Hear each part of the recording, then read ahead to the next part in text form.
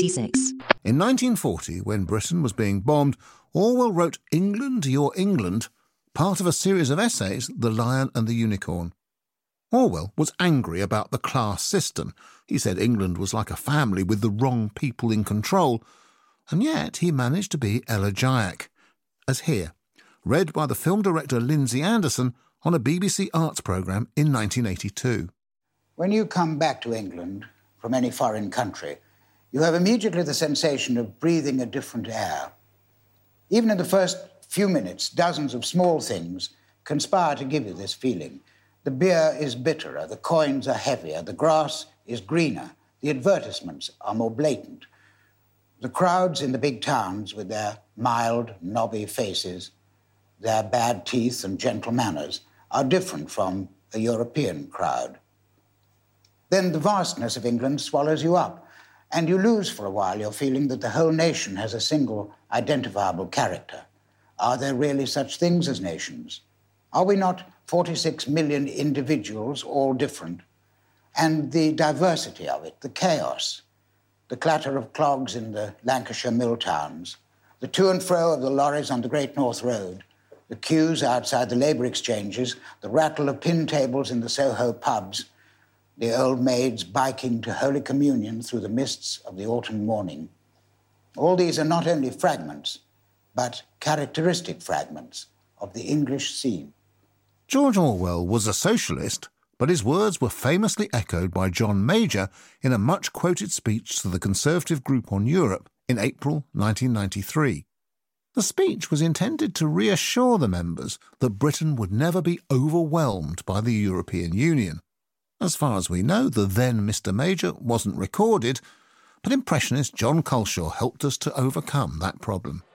50 years from now, Britain will still be the country of long shadows on county grounds, warm beer, invincible green suburbs, dog lovers and pools fillers, and as George Orwell said, old maids bicycling to Holy Communion through the morning mist. And if we get our way, Shakespeare still read even in school. Britain will survive unamendable in all essentials. Ironically, in defending the EU, Mr. Major also talked about the despotism of nostalgia.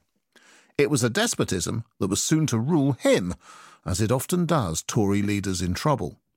I knew I would have to have some translating process happening, because the song has two versions. But because of the pace of the French, it's quite wordy.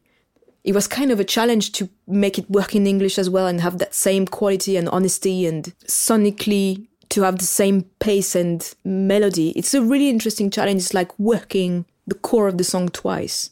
Je m'attarde un peu sur comme il s'aime. One is my native language, one is something I'm still taming. So it's different weapons, different strength in each language, and it becomes really interesting because with French I do have the utter intimacy, the poetic force, because I master it really well as a language.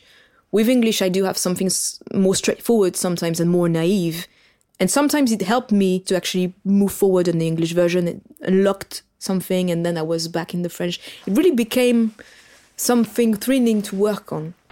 Roland said to me, when you love Paul Lillywell, how can you take a rather dull painter like Paul Nash? And I said, I'm not thinking about him. I just knew that we had some kind of close attraction to each other.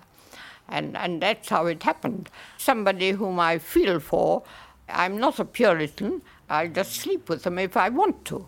Yes. I don't do it otherwise. The artist Eileen Agar. 12:56.